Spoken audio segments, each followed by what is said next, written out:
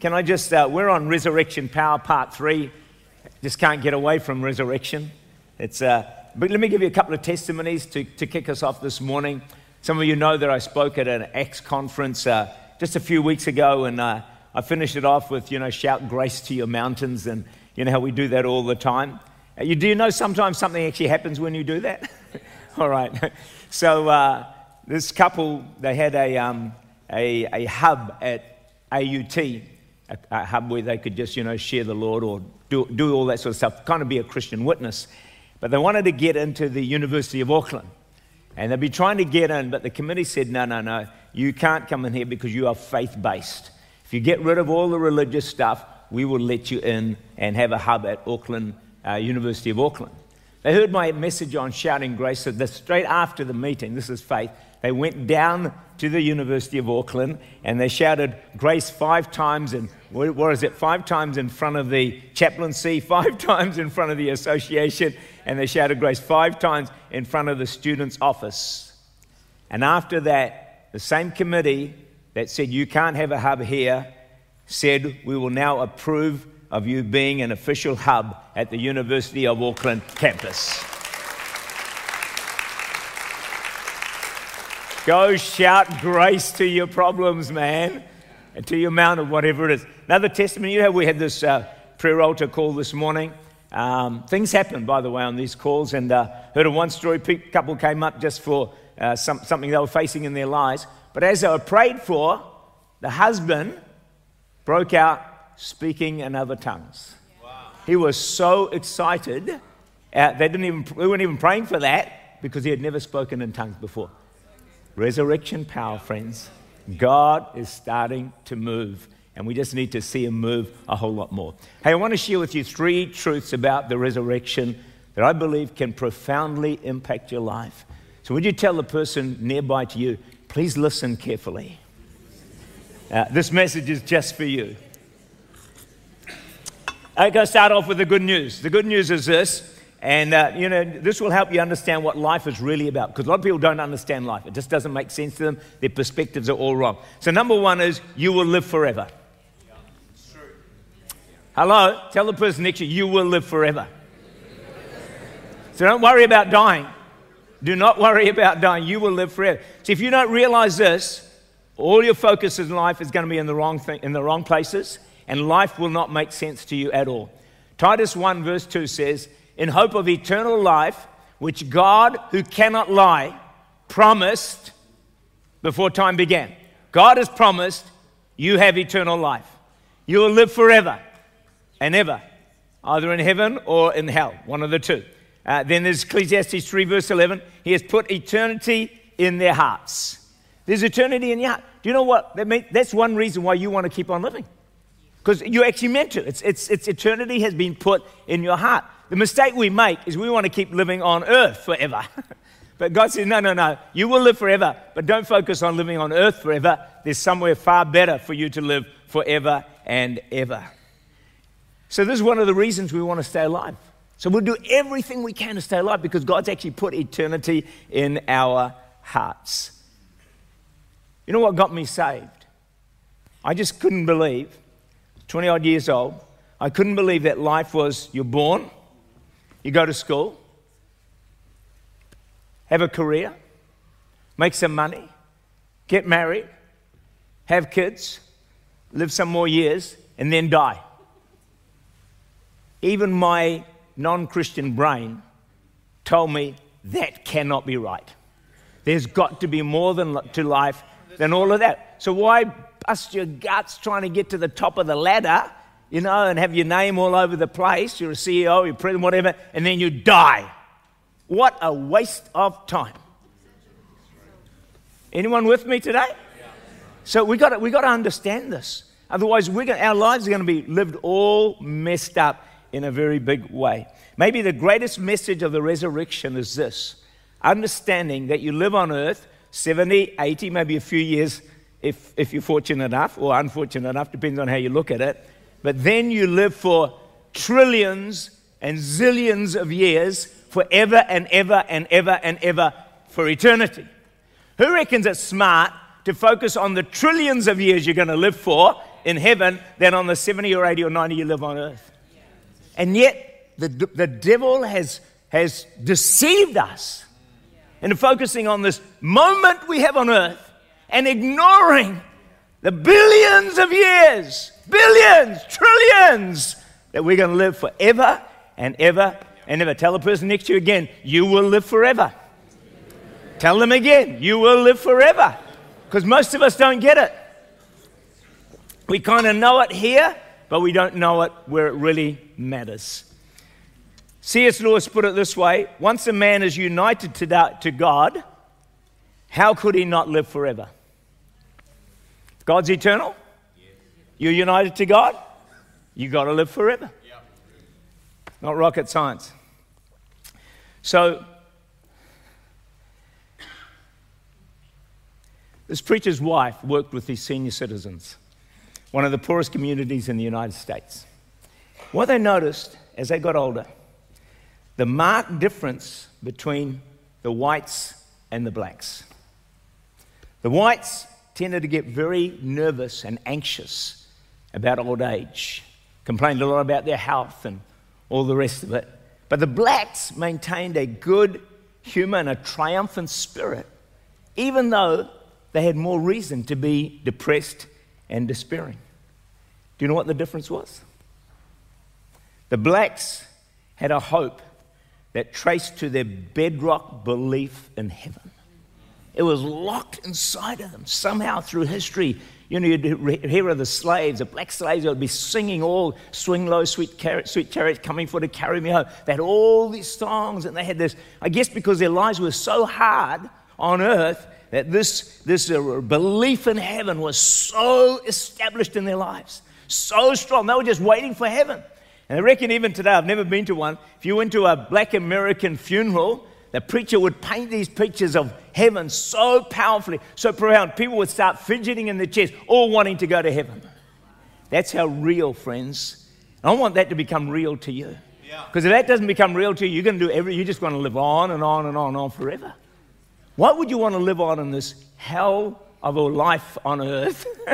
You know, this sin-sick world where there's disaster on every front, there's pain and sickness and depression and despair. Why would you want to live on and on and on here when there's this other place waiting? There's absolutely majestic and wonderful beyond any words that I could ever express to you. You will live forever. 1 Corinthians 15, 19 and 32. If in this life only we have hope in Christ, we are of all men most pitiable. If the dead do not rise, let us eat, drink, for tomorrow we die.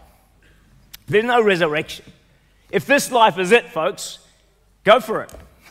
Eat, drink, be merry, live it up. And that's what a lot of people in the world are doing. But it's a huge mistake because we do live forever.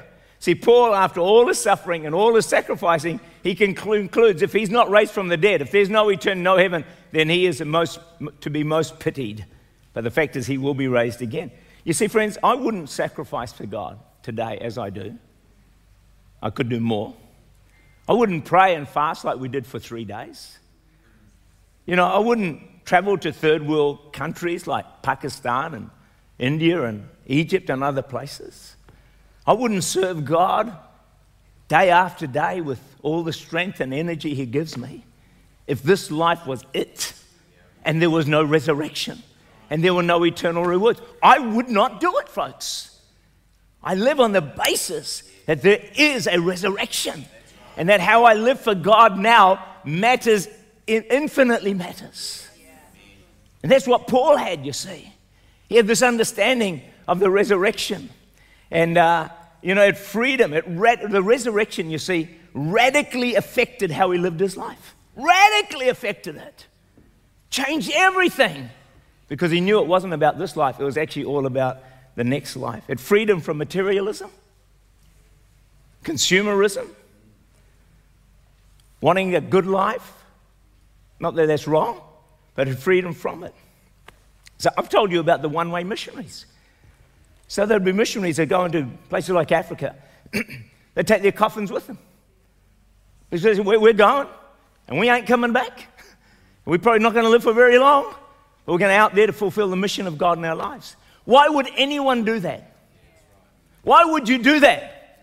Only if you understood that there is a resurrection and there is a mighty reward for living for Jesus in this life with every ounce of strength that He gives you.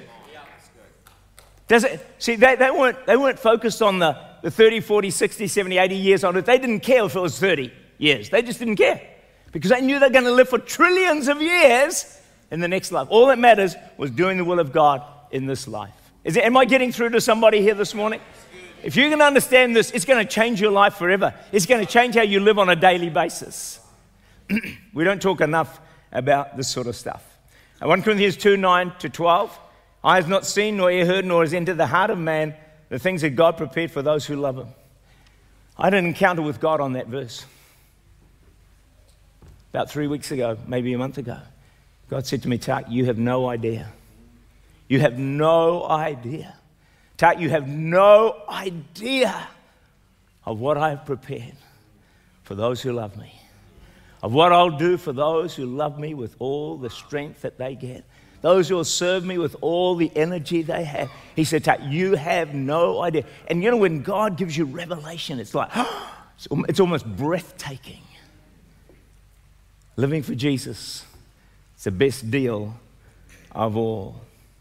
So to people who are trapped today in pain, broken homes, suffering, mental health, depression, economic chaos, Jesus promises a time infinitely longer than this moment we have on earth, a time of health, a time of wholeness, a time of peace, a time of joy that lasts forever and ever and ever. This is the good news of the gospel. Amen.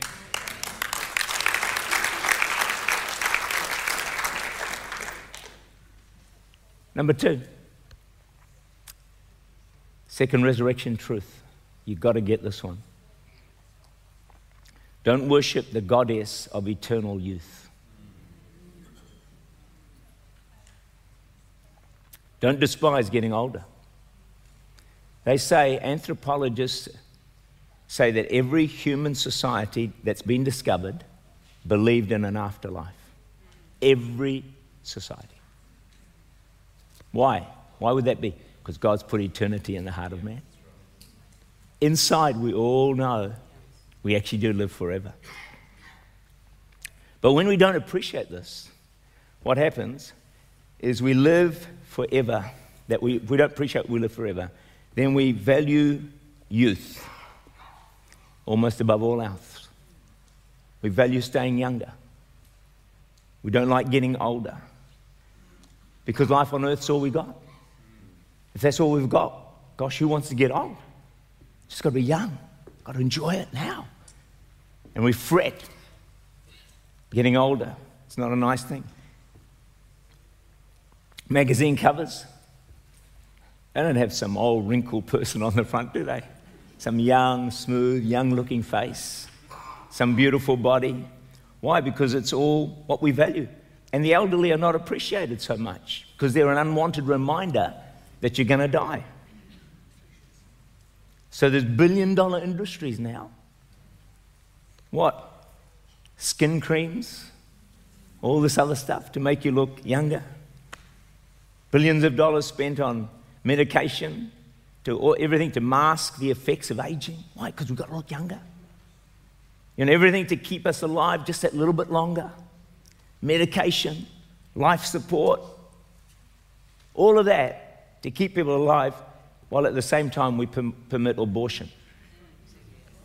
Yeah. Go figure, folks. We want to keep everyone alive at this end, want to kill them at this end. Who reckons our world's a bit of a mess? There's no idea what's going on, has it? No idea what's going on. So there's a lot of advertisements going on now about retirement villages, but there's one that was shown to me a while ago that is particularly interesting. We're going to show it in just a moment. The clip's going to come up on the screen.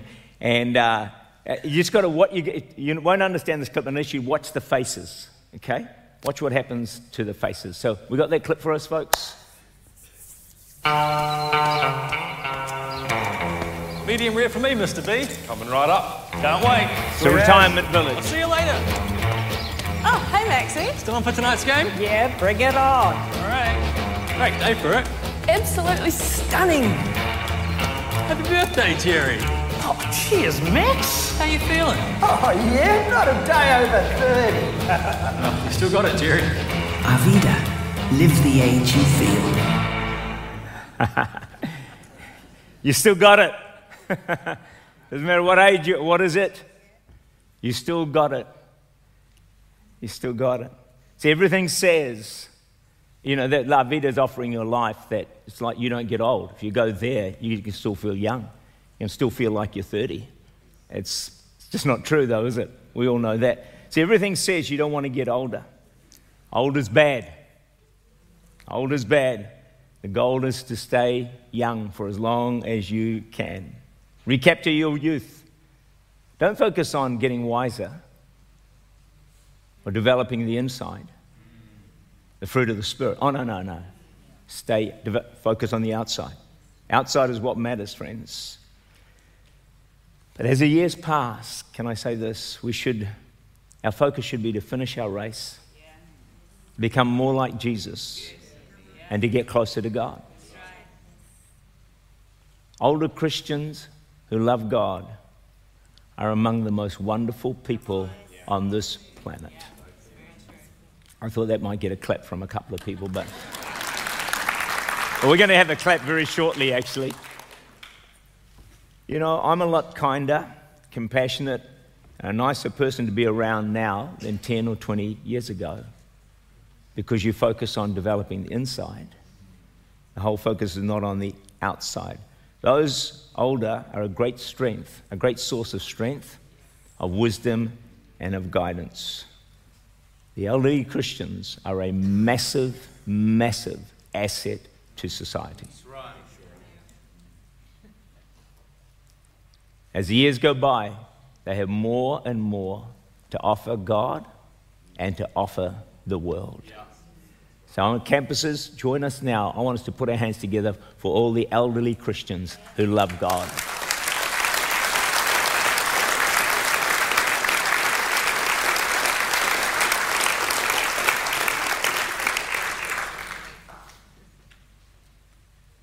Amazing, isn't it? When you don't understand the resurrection and eternity, we get it all wrong. Youth is worshipped, and it's just a lie of the enemy. But so many buy into this that it affects all of us. We all start to buy into it. We need some people who stop buying into this narrative and enjoy getting a bit older, wiser, and closer to God, and actually closer to heaven. Where would you prefer to spend the rest of your life, by the way? We'll have a show of hands here. How many prefer to spend the rest of your life, the next trillion years on this earth? How many prefer to spend it in heaven? And the rest of you don't know. The problem is, everyone wants to go to heaven, but no one wants to die. Yeah, that's true. How are you going to get there?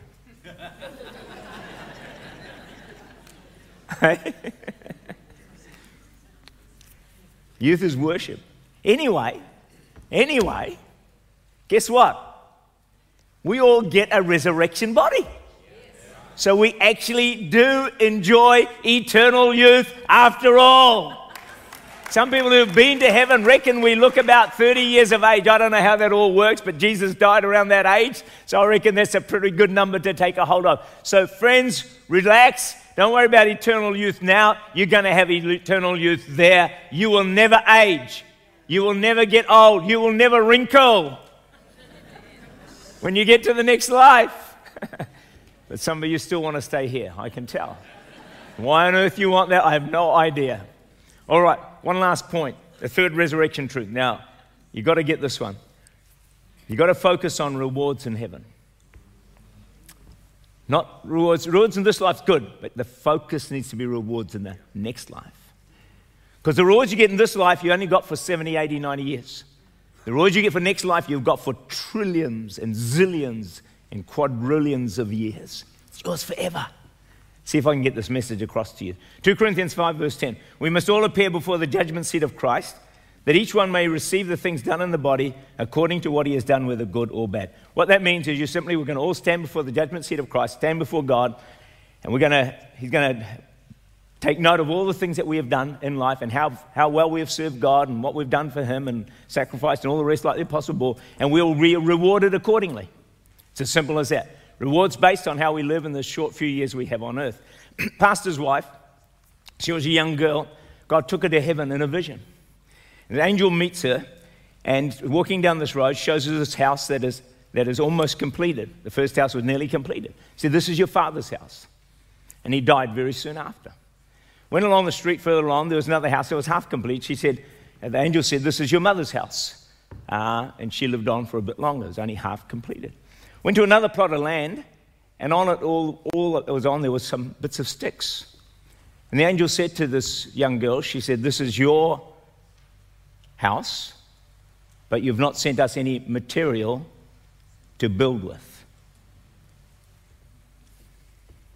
The materials made available to build our heavenly home are the good works we do in serving God. The quality of our house in heaven, our eternal rewards, depend on how faithfully, diligently, sacrificially we have served God in this life. Houses are on different levels in heaven as well, depending on how well you've served God. So every moment you have serving God, you're just sending up some more material to build your home. Every visit you make, every phone call, every act of kindness, every prayer that you pray, every kindness, they reckon every smile is rewarded.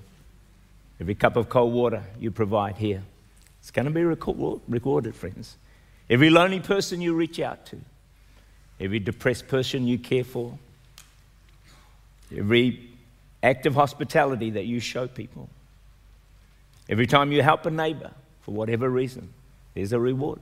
You're sending up more material all the time. Everyone's serving. Today, people serving in kids' church. Right now, they're sending up material in heaven. Those in the music department, the media department, the ushering, cafe, security, wherever it is, serving, you're sending up material all the time. And God's building your house, your eternal home. So my question for you today is, what's your house looking like? So let's put up a couple of, now this is not the reality, all right, but just give you a bit of an image of what the possibilities are. So let's have the first one up there. Is that your home there? You've got the greenery there, okay, a bit of heaven there, but it's not a great place because you ain't done too much serving, too much time doing your own thing and not enough sacrifice. But for those of you who have maybe done a bit better than that, let's have the next one. It's not bad, eh? Let's go to the first one again. Can we go backwards? There you go. There you go. I can actually see someone in there.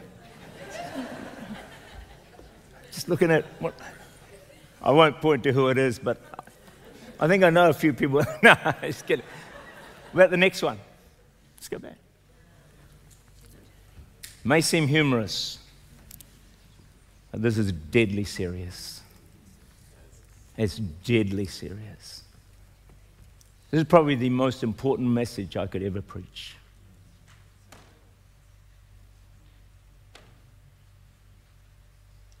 Because your eternity, it's yours for trillions and zillions. And the fact is, folks, there's no second chance. There's no second shot at this. You can't say, oh, no, well, I'll really, Lord God, give me another chance, God, I'm going to really serve, I'm going to sacrifice, I'm going to use my gifts to serve you. There's no second chance. You've got one shot. Got one shot at this. Let's just show that first hut once more, just to scare a few people. That's if you don't serve God with fire, passion, and zeal every day of your life. That's what you probably get. Maybe a bit better than that. But my prayer is for all of us, we'll have the next one. There you go. So the key issue is this. I've got a few more minutes on this. The key issue is not what your home on earth looks like, but your home in heaven. That's what really matters.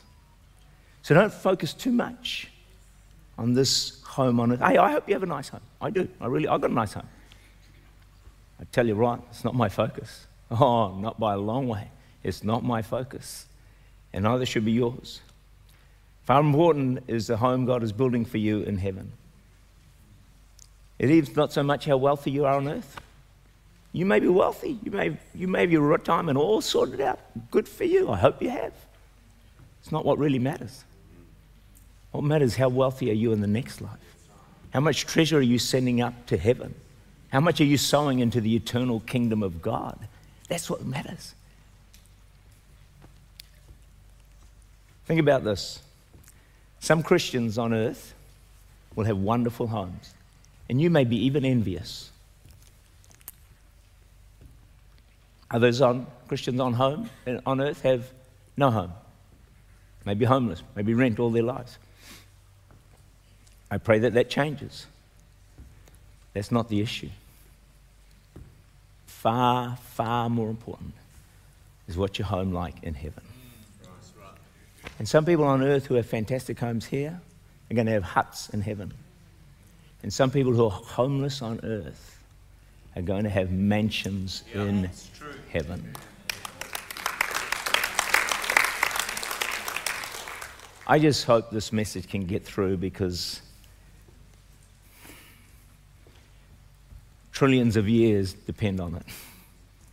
Your whole eternity depends on it. Psalm 103, 15 to 16. As for man, his days are like grass, as a flower of the field, so he flourishes. For the wind passes over and it is gone, and its place remembers it no more. The Bible makes it clear our life on earth is a moment. It's a whisper. It's a shadow. It's a second. Gone. Gone. Some of you think you're young. You're not. You're moments away. You're moments away from the next life. So, where's our focus going to be? The moment or the trillions of years? The greatest deception of Satan is you focus on the moment. You know, some people focus on the moment, so if the moment doesn't work out well for them, they're mad at God. Some will even stop serving God because of their moment is not what they want it to be. Friends, that's a huge mistake. Because it's not what your life is like on earth. You know, one of the greatest truths I think I could ever try to get across, campuses, online, wherever you are, to all of us today, is this: that life is far less about how well things go for you on earth, and infinitely more about how things go for you in the next life. Yeah. Can I say that again? One of the greatest truths I could ever impart to you is that life is far less about how you do on this life, how well things go for you on this life, and infinitely more about how well it goes for you in the next life. Let's not let the enemy deceive us into wanting it all here and now. I mean, look at the life the Apostle Paul lived. Just rotten to the core. Same with Jesus. Terrible lives on earth. But they knew that's not what it was about. What it was about was the next life. This is a call for all of us, campuses as well. Let's take a hard look at our lives to see if they are shaped by the resurrection and eternal rewards, or are they shaped by how we're going to do in this life? Do we make decisions based on gain now or for gain in the world to come? I read this, that God's going to give us, by the end of the year, you'll be given 365 days. 8,760 hours, 2,920 spent in sleep, same amount of work, and the same hours you have left are to spend in preparation for the next life of sending up timber. So we have a short time to prepare for such a long time. We have an hour to prepare for eternity. We have a moment to get ready for trillions and zillions of years. I want to read my next statement. To fail to fully prepare for the next life is an act of greatest moral folly. To fail to fully live for God, serve Him with every ounce of strength He gives you, and prepare for the next life, to fail to do that is the single greatest act of moral folly. Please let none of us make that grave mistake. 1 John 4:17, that we have confidence on the day of judgment. We have confidence. We have confidence on the day of judgment. You can live your life today. Now, if you're shocked by this message, as I was when I first got it, better you're shocked now than then. Yeah. Amen? Yeah. Better you're shocked today and thinking, man, I better get my act together. Better be shocked now. Better say, man, that was tough, Pastor. Good. If you needed it, good. If I needed it, good. Better shock now, because I want you to stand before God with confidence. Boldness. No, God, I served you with every ounce of strength you gave me. I poured my life into the kingdom of God, right to my final breath. Can I repeat that? To my final breath. I served God with passion and fire and zeal and sacrifice and commitment, using my gifts and all God had given me to the last moment. No slowing down, folks. We go out in a blaze of glory. The Bible never belittles human tragedy or struggle or suffering, but it does add one key word: temporary. It's all temporary, folks. Your struggle may be tough. God doesn't minimize it, but it is temporary. Your battle may be tough. God doesn't minimize it. It's temporary. Your pain and hurt and suffering may be huge. God does not belittle it. But He adds one word: temporary. Temporary. Temporary, friends. It's for a moment. It's for a whisper. Then there is this promise of goodness, peace, joy, fulfillment, satisfaction beyond our wildest dreams. So there is an extremely happy ending after all. In Jesus' name, amen.